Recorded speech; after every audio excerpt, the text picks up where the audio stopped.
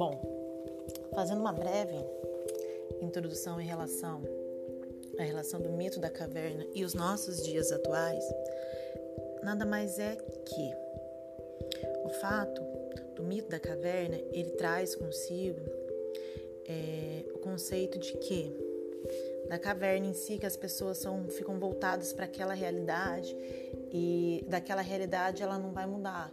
E tudo que é novo, que sai daquela realidade, não é aceito. Por exemplo, é como se as pessoas tivessem uma tendência a fechar os olhos. E quando uma pessoa, como mostra no conto, ele vem com uma abordagem, com uma visão diferente do mundo que ele conseguiu visualizar, as pessoas muitas vezes não aceitam, elas fecham os olhos.